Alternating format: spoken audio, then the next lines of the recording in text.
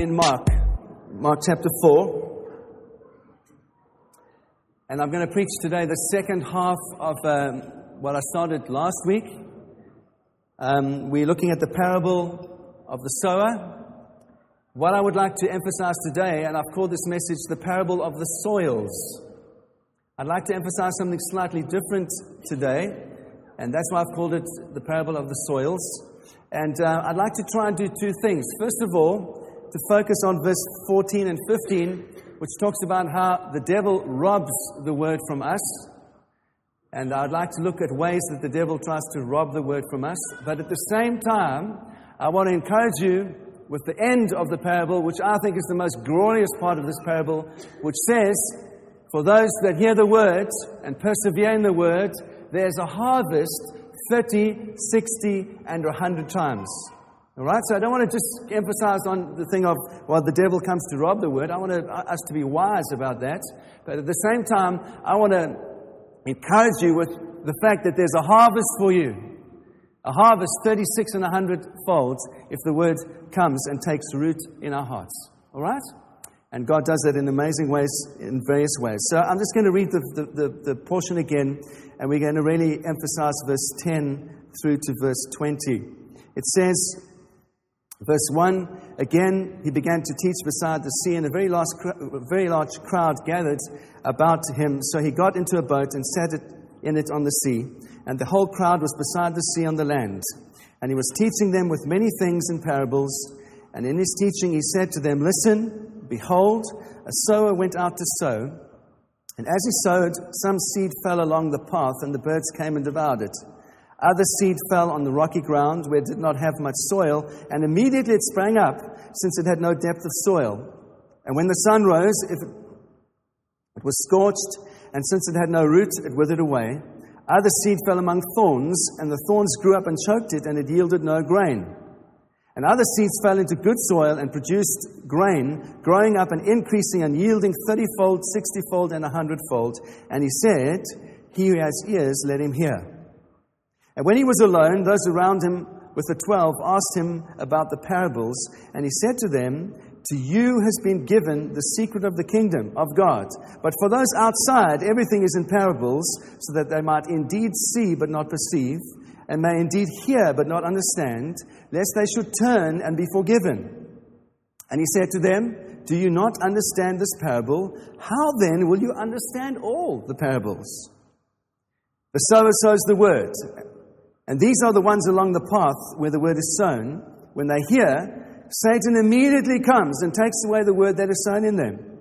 And these are the ones sown on rocky ground, the ones who, when they hear the word, immediately receive it with joy, and they have no root in themselves, and they endure for a while. Then when tribulation or persecution comes on account of the word, immediately they fall away. And others are the ones sown among thorns. They are those that hear the word, but the cares of the world and the deceitfulness of riches and the desire for other things enter in and choke the word, and it proves unfruitful. But those that were sown on the good soil are the ones who hear the word and accept it and bear fruit 30-fold, 60-fold, and 100-fold. Amen. So, Father, we thank you for your word, and we pray this morning that it would take root in our hearts. And I pray for our hearts that there would be good soil in our hearts this morning as we hear, that we might be fruitful for you. In Jesus' name. So last week, I just want to recap briefly for those that you weren't here last week. I talked about parables in general last week, and I said a couple of things. I said, first of all, Jesus was trying to get people's attention. That's why he taught in parables. He was outside the synagogue. He was in an informal setting in the lakeside, and so he tried to get people's attention by telling them these stories, these parables. Second, I said it was a method that the crowds were used to because it was a common method that rabbis used. And we looked at the Old Testament, the story of Uriah, and how Nathan rebuked David through a parable, a story. And thirdly, I said it was a way also that Jesus could make abstract ideas concrete. And he was preaching to simple people. And I said all of us hear more in pictures than we do in abstract concepts. And I try to encourage you with that as well. And lastly, I said that Jesus taught in parables to help his disciples think for themselves. And our relationship with Jesus is one where we need to take ownership for our own thinking, understanding, our own hearts. We have an individual faith in the sense that we live our lives before God. We live before the audience of one, and we are responsible for our own thinking and our own hearts. And Jesus wants us to think for ourselves and to engage with Him and to hear what God has for us. And I try to encourage you with that as well. And then I said in the body of my message that parables always point us towards the kingdom. And Jesus had come preaching, saying, the kingdom is here, it's at hand, and He demonstrated the kingdom through His life, and people were healed, delivered, and set free. And we looked at that the parables are always pointing to us towards the kingdom of God that is coming, and it is here in the person of Christ. And I said, secondly, that these parables invite us to experience the kingdom of God by faith. Remember that? And that's why we looked at that word mysterion. Why does Jesus use this thing of the secret of the kingdom? What is the secret of the kingdom? And I tried to have a look at that with you as well. And I said this, once you understand the secret, everything else makes sense. Once you get Jesus, everything else makes sense. He is the secret of the kingdom. He is the mysterion of the kingdom. And we had a look at that. And I said, thirdly, that parables show the difference between the lost and the saved. And that's why we had a look at that puzzling verse out of Isaiah chapter 6, where Jesus quotes Isaiah and says, he who has ears to hear, let him hear. We looked at that in particular and why Jesus used that. And fourth, I said that the parables point us towards the sovereign work of God in our lives, that God is sovereign. And it's not a comfortable thing for us to understand and grasp, but there is a reality, there's a mystery of the gospel, that the gospel works differently in people's hearts. It seems to work amazingly in some people's hearts, and in other people's hearts it doesn't seem to generate the same harvest. And that's exactly what this parable unpacks for us. And as uncomfortable as that is for us, we have to still point people always to the saving power of Jesus by the Holy Spirit, and let the Holy Spirit do the work in people's hearts. And that's what we do. In this story, a number of things are constant. The sower is constant. The seed is the same. The only thing that is the differential is the soil. That's the only thing that changes. And so we're going to look at the soil this morning, because I said to you, and I concluded last week to say that some hardly hear the effective message, the powerful message of Jesus' power to save. Some do hear, they are enthusiastic, but only for a short time, and it's quickly robbed of them. And others are robbed by the cares of this world, and a desire for prosperity, riches, and position rob them of the truth of the saving power of Jesus. And that brings me really to what I'd like to focus on today. And that's why I've called it this parable of the soils, looking at the different kinds of soils. And once again, I want to thank people that have helped me in my own studies, my own thinking, meditation, and prayer this week. Always Michael Eaton, and also J.C. Ryle, William Barclay, William Lane, and for this message in particular, John Piper has been very helpful as I've meditated and thought about these things this week. So I want to start by pointing you to a beautiful scripture in 1 John chapter 3, which says this: little children, let no one deceive you. Whoever practices righteousness is righteous, as He, God, Jesus, is righteous. Whoever makes a practice of sinning, a lifestyle of sinning, an ongoing pattern of sinning, is of the devil. For the devil has been sinning from the beginning. The reason the Son of God appeared was to destroy the works of the devil. I love that. The reason that Jesus came was to destroy the work of the devil, of the evil one. Now, I want to say this as a foundation of what I want to share this morning. I in no way want to elevate the devil. I want to elevate the gospel. I want to elevate the saving power of Jesus. I want to major on that. What He's done in my own life, in my family's life, in the life of this church, is to bring us to an understanding of the amazing grace of His gospel. We want to celebrate that all the time. I don't want to give Satan any more time. I want to give him as little time as possible. All right? But the truth is that this portion says that part of Satan's ploy for our lives is that he comes to rob the word from us. He's focused on robbing the word out of your heart, even as I preached this morning. He doesn't want you to hear what God has to say to you. And so my conviction is this, That if we are aware of Satan's most common ways of trying to rob the Word from us and distract us from the Word of God, we will more fully appreciate the truth that Jesus came into the world to destroy the work of the devil. And there are some works that Jesus wants to be destroyed in our lives, and He wants to be elevated, and His Spirit wants to increasingly set us free. And the devil here, in this portion, Jesus shows us 3 ways that the devil tries to rob the Word from us, all right? Satan hates the Word of God. He hates the Word getting into your heart. He hates the Word bringing liberty to you. He hates the freedom that the Word brings to you. He hates the fact that when you understand the gospel, you can forgive people and you are set free on the inside and you can live your life free for the rest of your life, no matter what anyone does to you. Satan hates that. He wants to keep you in a prison. He wants to keep you bound up, hateful, arrogant, unloving. He wants to keep you there, a prisoner of your own, under your own hat. And Jesus wants to set you free. That's what He wants to do. And so I want to look at the ways that Satan tries to rob the Word from us. And I believe there are ways we can counterattack that. And I believe this: if we cultivate as a church, if we cultivate some good habits in hearing the Word of God and determining to resist the devil robbing the Word from us, God will do incredible things with us. He will. But it's going to take some discipline. It's going to take us becoming disciples of Jesus. And that's the hard part. All right. But it's possible. And I'm going to, hopefully, you're going to be encouraged this morning. So I want to say this. What is at stake when the devil robs the Word from us? Why does it matter if the devil robs the Word from us? Well, I want to point you to the tagline of Forest Town Church. Forest Town Church, rooted in Christ, planted in family, fruitful in life. The first thing that is at stake if the devil robs the Word from us is fruitfulness. We are called, you and I are called to be fruitful in our lives, in every area of our lives. Through our lives, we are called to bear fruit.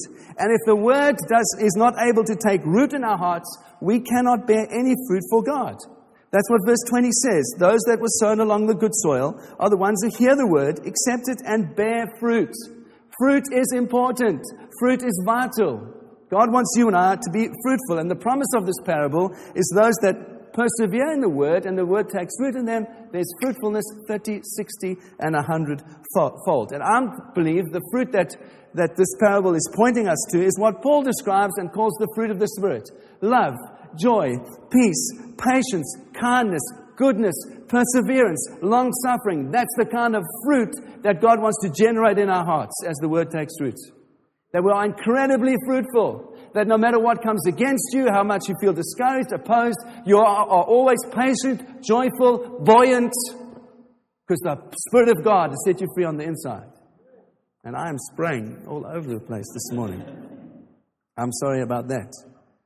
And Jesus prayed in John 17, Father, sanctify them in the truth. Your Word is truth. Sanctify them. That means wash them. That means change them. That means make them more like Jesus. The Word of God is the means, the method that God uses to sanctify us, to wash us, to make us more like His Son, as the Spirit works in us, to make us fruitful. And so if we are aware that we need to be more loving and kinder and more forgiving, our prayer should be, Jesus, let your Word engage in my heart, change my heart from the inside, and so that the way that I live is a more fruitful, loving, patient, kind person. And I'm not judging anyone. I'm just saying this as I say it of myself. If I'm not more patient than I was last year, if I'm not more joyful, then I've stopped allowing the Holy Spirit to work in me. I want to encourage you. This is how we become Christ-like. This is how we become holy.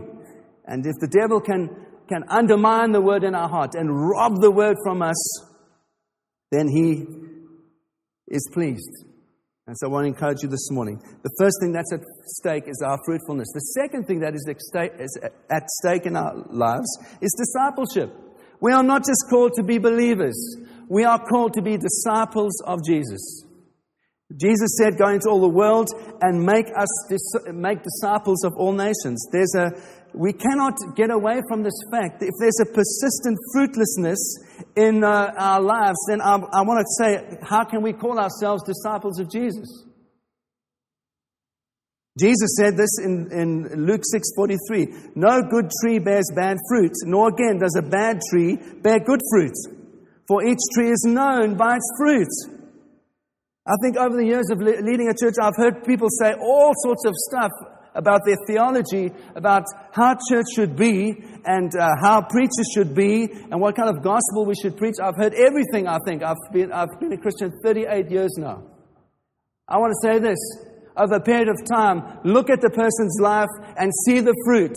If there's no good fruit, just ignore. And I say this. I read the story this week, Charles Spurgeon, who was a gospel preacher, who was a man who was known as the Prince of Preachers here in London in the 1900s. The 1800s. He died in 1892. Mark Dever brings the story of Spurgeon walking through London one night. And this drunk calls out to him and says, "Mr. Spurgeon, don't you recognize me? I'm one of your converts." And Spurgeon turns to him and he says, "You might be one of my converts, but you are not a convert of Jesus."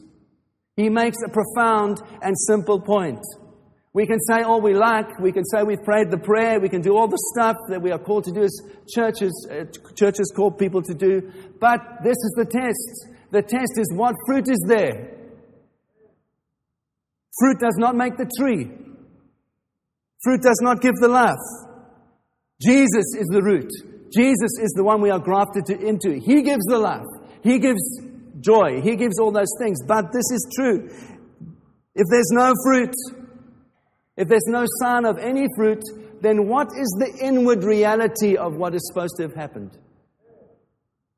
That's what Spurgeon is saying. He's saying, you might have prayed the prayer, my friend, but actually, are you a convert of Christ? Is there some fruitfulness in your life that can be seen and demonstrated? The fruit doesn't save us. We don't work hard to get the fruit. But if there is a real root of Jesus in our lives, fruit automatically comes out. It must. And this is what it means to become a disciple. Therefore, fruitfulness is at stake.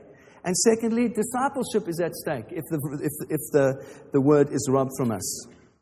And Jesus says, these are Jesus' words, not mine. John 8:31, Jesus says, "If you continue in my word, you are truly my disciple." So, if the word is taken away and we allow the word to be robbed from us, we cannot become or continue to become followers of Jesus. And then thirdly, the third thing that is at stake is our inheritance and ultimately salvation. And this is what I mean. This is the most terrible consequence of having the word robbed from us. Jesus says, John 15, "Every branch that doesn't bear fruit, he takes away. If you do not abide in me, he casts forth a branch and it withers, and the branches are gathered and thrown into the fire and burned." That's a very difficult saying. What is Jesus saying there? Well, I don't believe it's saying that we lose our salvation. What I believe it is saying is that we don't enjoy the fullness of what God wants to do in our lives. We become ineffectual, and so he cuts off that part. And we don't ever get the full inheritance of what God has for us. Here on earth, in our marriages, in our parenting, in our relationships, and also eternally in heaven one day, we miss out on the fullness of what God has for us. And so it's quite logical if Satan can rob the word from us, and it stops taking root in our heart, we cannot be saved, we cannot bear fruit, we cannot be disciples. We miss out on inheritance here on earth, and ultimately we miss out on the fullness of what God has for us in eternity. So it matters very much that the word is not robbed from us in our hearts and in our lives. And so what are the strategies that the devil tries to use to take away the word from us? Well, Jesus shows us here, and he uses three particular kinds of soil to describe three methods that the devil uses. Mark 4, verse 14 is the only place that Satan is referred to where Jesus simply says, "Along the path where the word is sown, those that hear Satan immediately comes and takes the word away which is sown in them." So he uses this phrase, "along the path." to describe a particular kind of soil.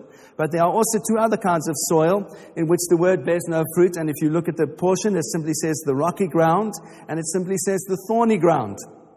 And Jesus doesn't mention Satan in connection with those.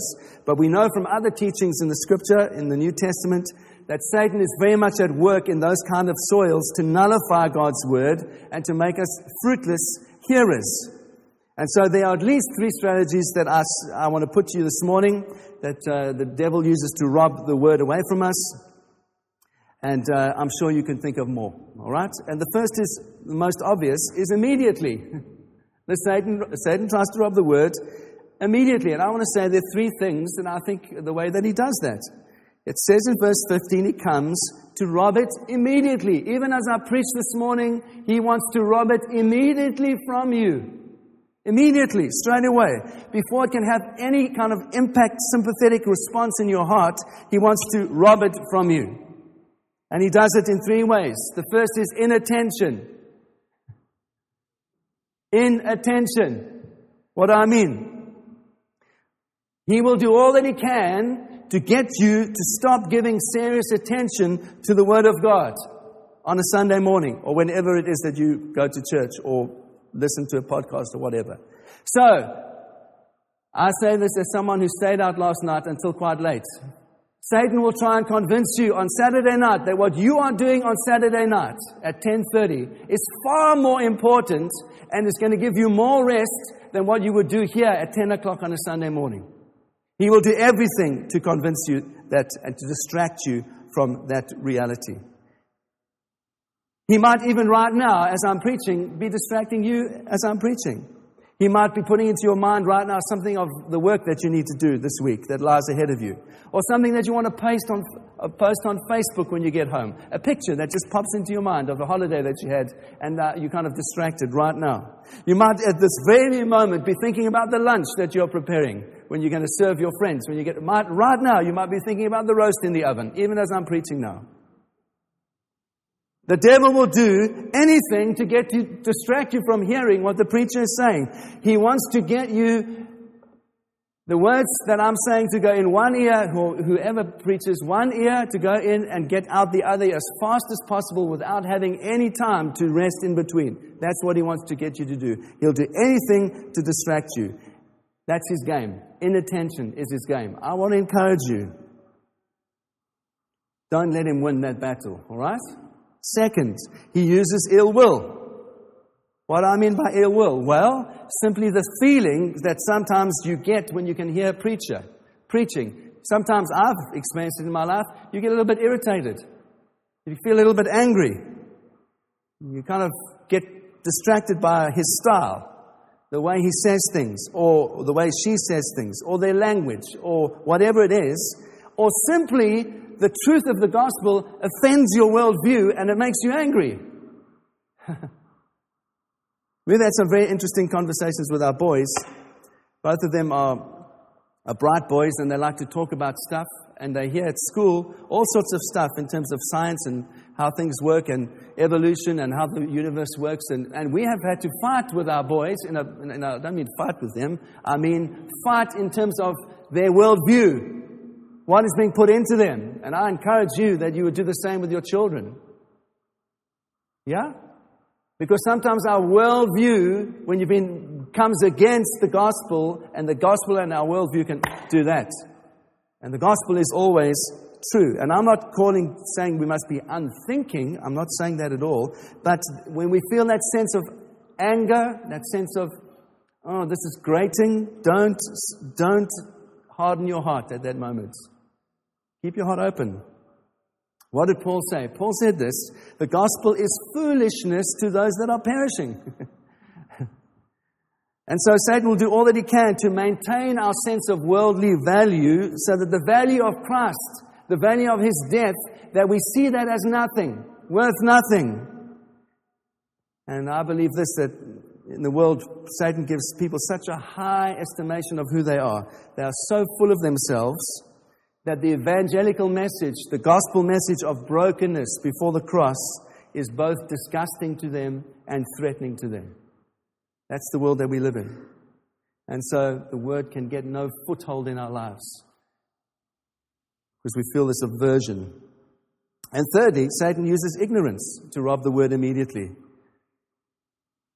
He can do something in our brain so thoroughly that actually the capacity to grasp what is being said is even lost. And that's why I had a look at the thing of the parable showing the difference between the lost and the saved last week. Again, let me quote Paul to you. Paul said in 2 Corinthians 4 verse 3, even if our gospel is veiled, it is veiled only to those who are perishing. In their case, the God of this world has blinded their minds and the minds of unbelievers to keep them from seeing the light of the gospel to the glory of Christ, who is the exact likeness of God. It's exactly what Paul is saying. He's saying some have been so blinded, so robbed, that they cannot even see. And so this sense of the glory of God, something what we experienced this morning in the worship, the glory of God. Even in those times, Satan blinds the eyes of people, so the wonder of what the glory of God is and what the glory of God is doing, they cannot even see it. They cannot even perceive it, and they're in the middle of it. That's how the devil robs the word from us and robs the word from our hearts. So the first way that Satan robs the word is immediately. And I want to encourage you to fight that with all of your hearts. But he doesn't give up there either, because there are two other ways that Satan will kind of try and carry on to get the word out of our hearts. And Jesus talks about the rocky, shallow ground. And so if he can't do it immediately, Satan will do it, if he can, eventually. He'll wear you down. And this is what Jesus says, those that are not robbed at the first hearing of the word. He says, now those that hear the word and receive it with joy, it gets some root. But then Satan does his best to take it away and rob it so that the person becomes fruitless. Verse 16 describes the way he does it. And these in the manner are those that are sown upon the rocky ground, that when they hear the words, they immediately receive it with joy, but they have no root. And they endure for a while. And when trials or persecution comes on account of the word, immediately they fall away. I'm confident that Jesus is describing a method of the devil to rob the word from us, because in the New Testament, when persecution is mentioned, it's mentioned as a key strategy of the devil to rob the gospel. And example, to the Thessalonian church, Paul writes when they're being persecuted, and he says it is the devil, because he says, for this reason, when I could bear it no longer, I sent that I might know your faith, for fear that somehow the tempter, that is the evil one, Satan, had tempted you, and that our labor was in vain. It's clear that Paul saw persecution and hard times and trials as those potential for Satan to destroy the work of the gospel in people's hearts and lives. And so, because the devil doesn't rob everyone immediately from responding joyfully to the word, it doesn't mean that he gives up. And he will do all that he can to wear you down. That in the end, he eventually robs the word from you, and that in the end you think it's just not worth it. It's just not worth it to hang on to the word of God. And so he continues to batter you with hard times, continues to batter you with disappointments, continues to batter you with a sense of unworthiness or whatever it is. So the word of God cannot take root in you and produce much fruit. I want to concur with what Helen said. I think many people in this church over the last 3 years have been battered economically. It's been tough, and you've been kind of trying to hang on to the word of God, and the devil wants to continue in that state of battering in your heart so that eventually you're going to give up and just say it's just not worth it. Don't let him do it. Be aware of his schemes. And the third way, so immediately, eventually, through trials and battering. And thirdly, he does it eventually. And here is the third ground that Jesus says. He says prosperity. He says prosperity. If persecution and trials don't do it, Satan will look to rob you of God's word through prosperity. What do I mean? Well, verse 18 says it clearly. He says, these are the ones sown among thorns.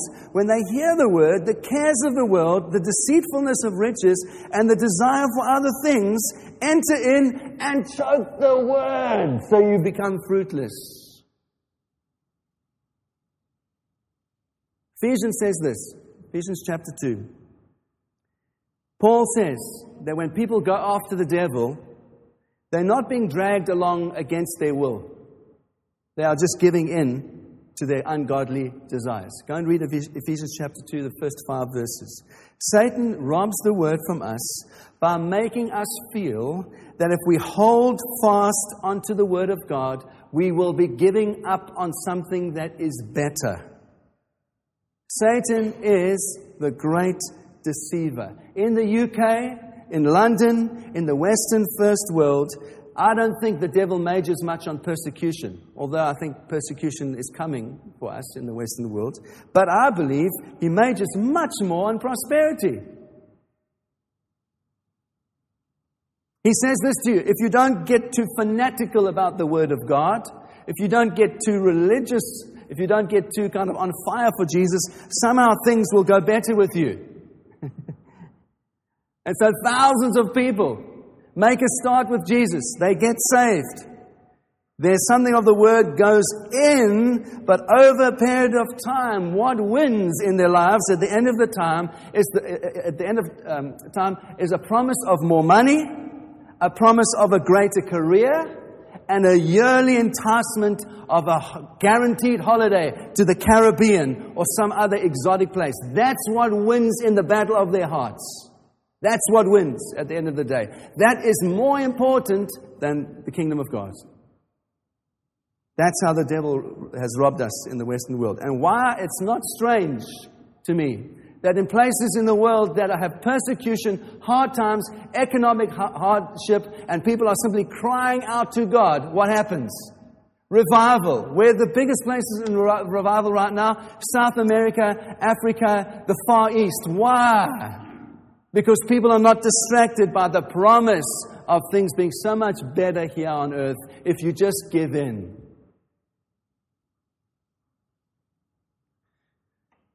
All right? I hope you are encouraged that you came this morning. So, summary of his 3 strategies. He acts immediately. He makes us inattentive. He causes us to feel anger or ill will against the word, or simply to be so ignorant and blind that we cannot grasp what is being said. Secondly, he comes in after the word has been sowed and received, and he attacks it with hard times. And he convinces us that holding on to God's word is not worth the trouble. And thirdly, when the word has begun to take root, he strangles it out of us with the lie that too many good things are being sacrificed if you go hard after God. So don't go too hard after God, because you'll lose too many good things. So what do?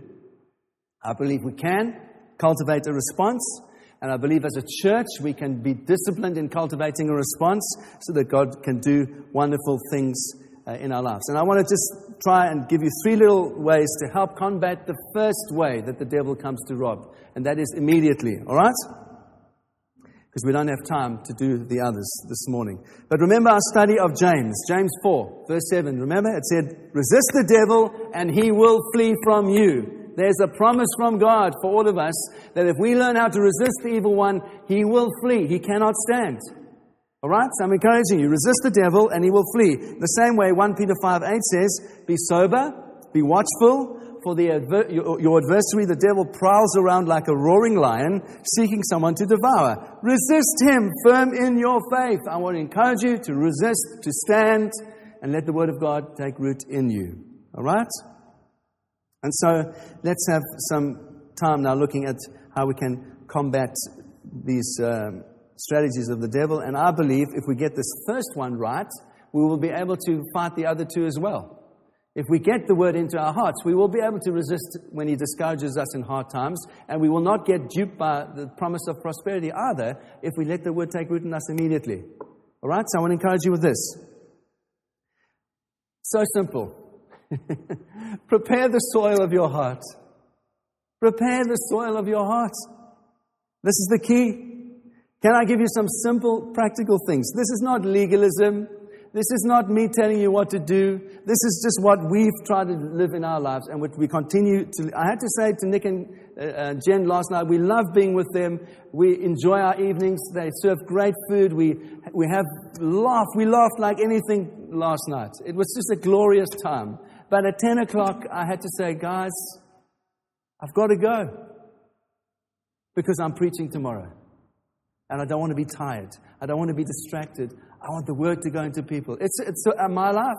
The boys know. Saturday for us starts at 6 o'clock in the morning, a Sunday. And they are dragged into the shower. Say, Dad, do we have to go again so early today? Yes, my son. Yes, we do. We are ministering together. And this is why we do this. Prepare the soil of your heart. Can I ask you sometime, either on Saturday night or on Sunday morning, to prepare your heart, tune yourself in to hearing the Word of God, to being humble before Him, purifying your heart in prayer. Tune the receiver, whatever images you want to use, so that on Sunday you will powerfully hear the Word of God and worship will be deep for you. All right? Don't play into the hands of the devil by staying up so late regularly on a Saturday night that you can't even wake up on a Sunday morning. Or worse still, that you come halfway during the meeting and kind of stumble in and you're kind of like, oh, out of it. The word is already robbed.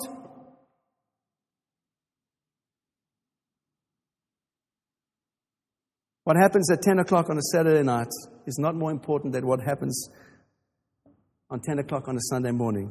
And actually, you being rested, you being fresh, you being open is far more important than that last drink that you want to have with your mates at midnight.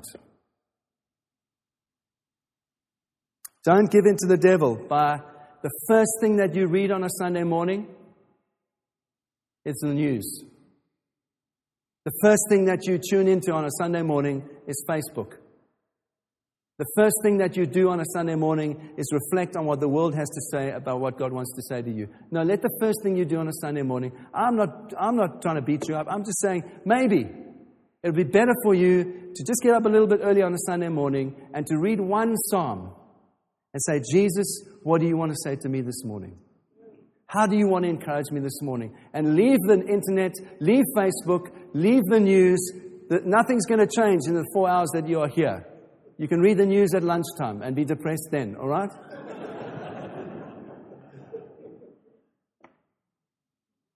And so I'm trying to encourage you. I believe there's some really good habits that we can cultivate together, all of us, every single one of us, as a church community. And one of the habits we can develop, we can cultivate together, is to conscientiously prepare our hearts to hear the Word of God, to worship with God's people, to pray, to prophesy with power on a Sunday when we get together. And on a Wednesday when you meet in your life groups. And when you have lunch with someone. I'm not saying it's only at the corporate times. I'm saying in your life. If you're rested and I am rested and we're hearing God's word, we will be ready to sow what we are receiving into the lives of other people. And I'm convinced that if we do this, we will see that prophetic picture that Helen had of that myriad rainbow thing over us with many things happening simultaneously all at the same time. Speaking of God's glory and power, we will see that happen in our midst this year if we give ourselves to diligently, conscientiously doing these things. So resolve somewhere in your week. I'm not putting this on you. I've got into the habit recently of walking a lot. And I've felt God say this to me, that I need to meditate more on what I preach. So I'm trying to meditate. I'm trying to chew it over. I go for walks 3 or 4 times a week. I pray. I say, God, use what you want to say through me on Sunday. Help me to communicate well. And I try over and over and over, meditate on the message that God has for this church. And I trust whoever preaches goes through a similar process. So I'm saying for your own life, quiet walks, solitude. Prepare the soil of your heart. Let the heart be plowed deeply so it can be fruitful. Secondly, and I'm nearly finished. I am nearly finished. Listen with all your might.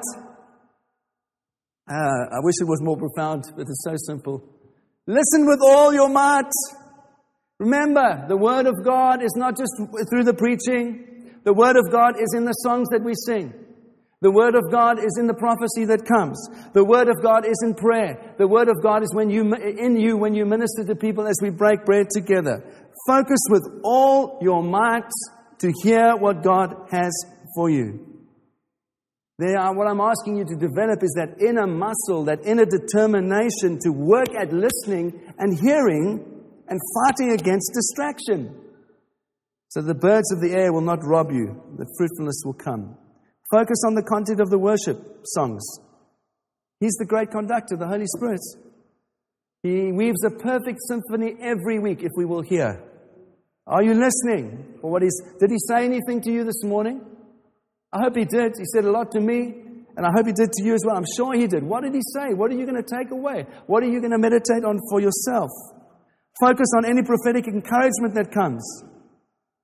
When there's a quiet, non-directed moment in the meeting, when we are simply still before him, or when we're breaking bread together, what is he saying to you? What is he laying on your heart? What does he want you to take and encourage someone else with? Don't coast.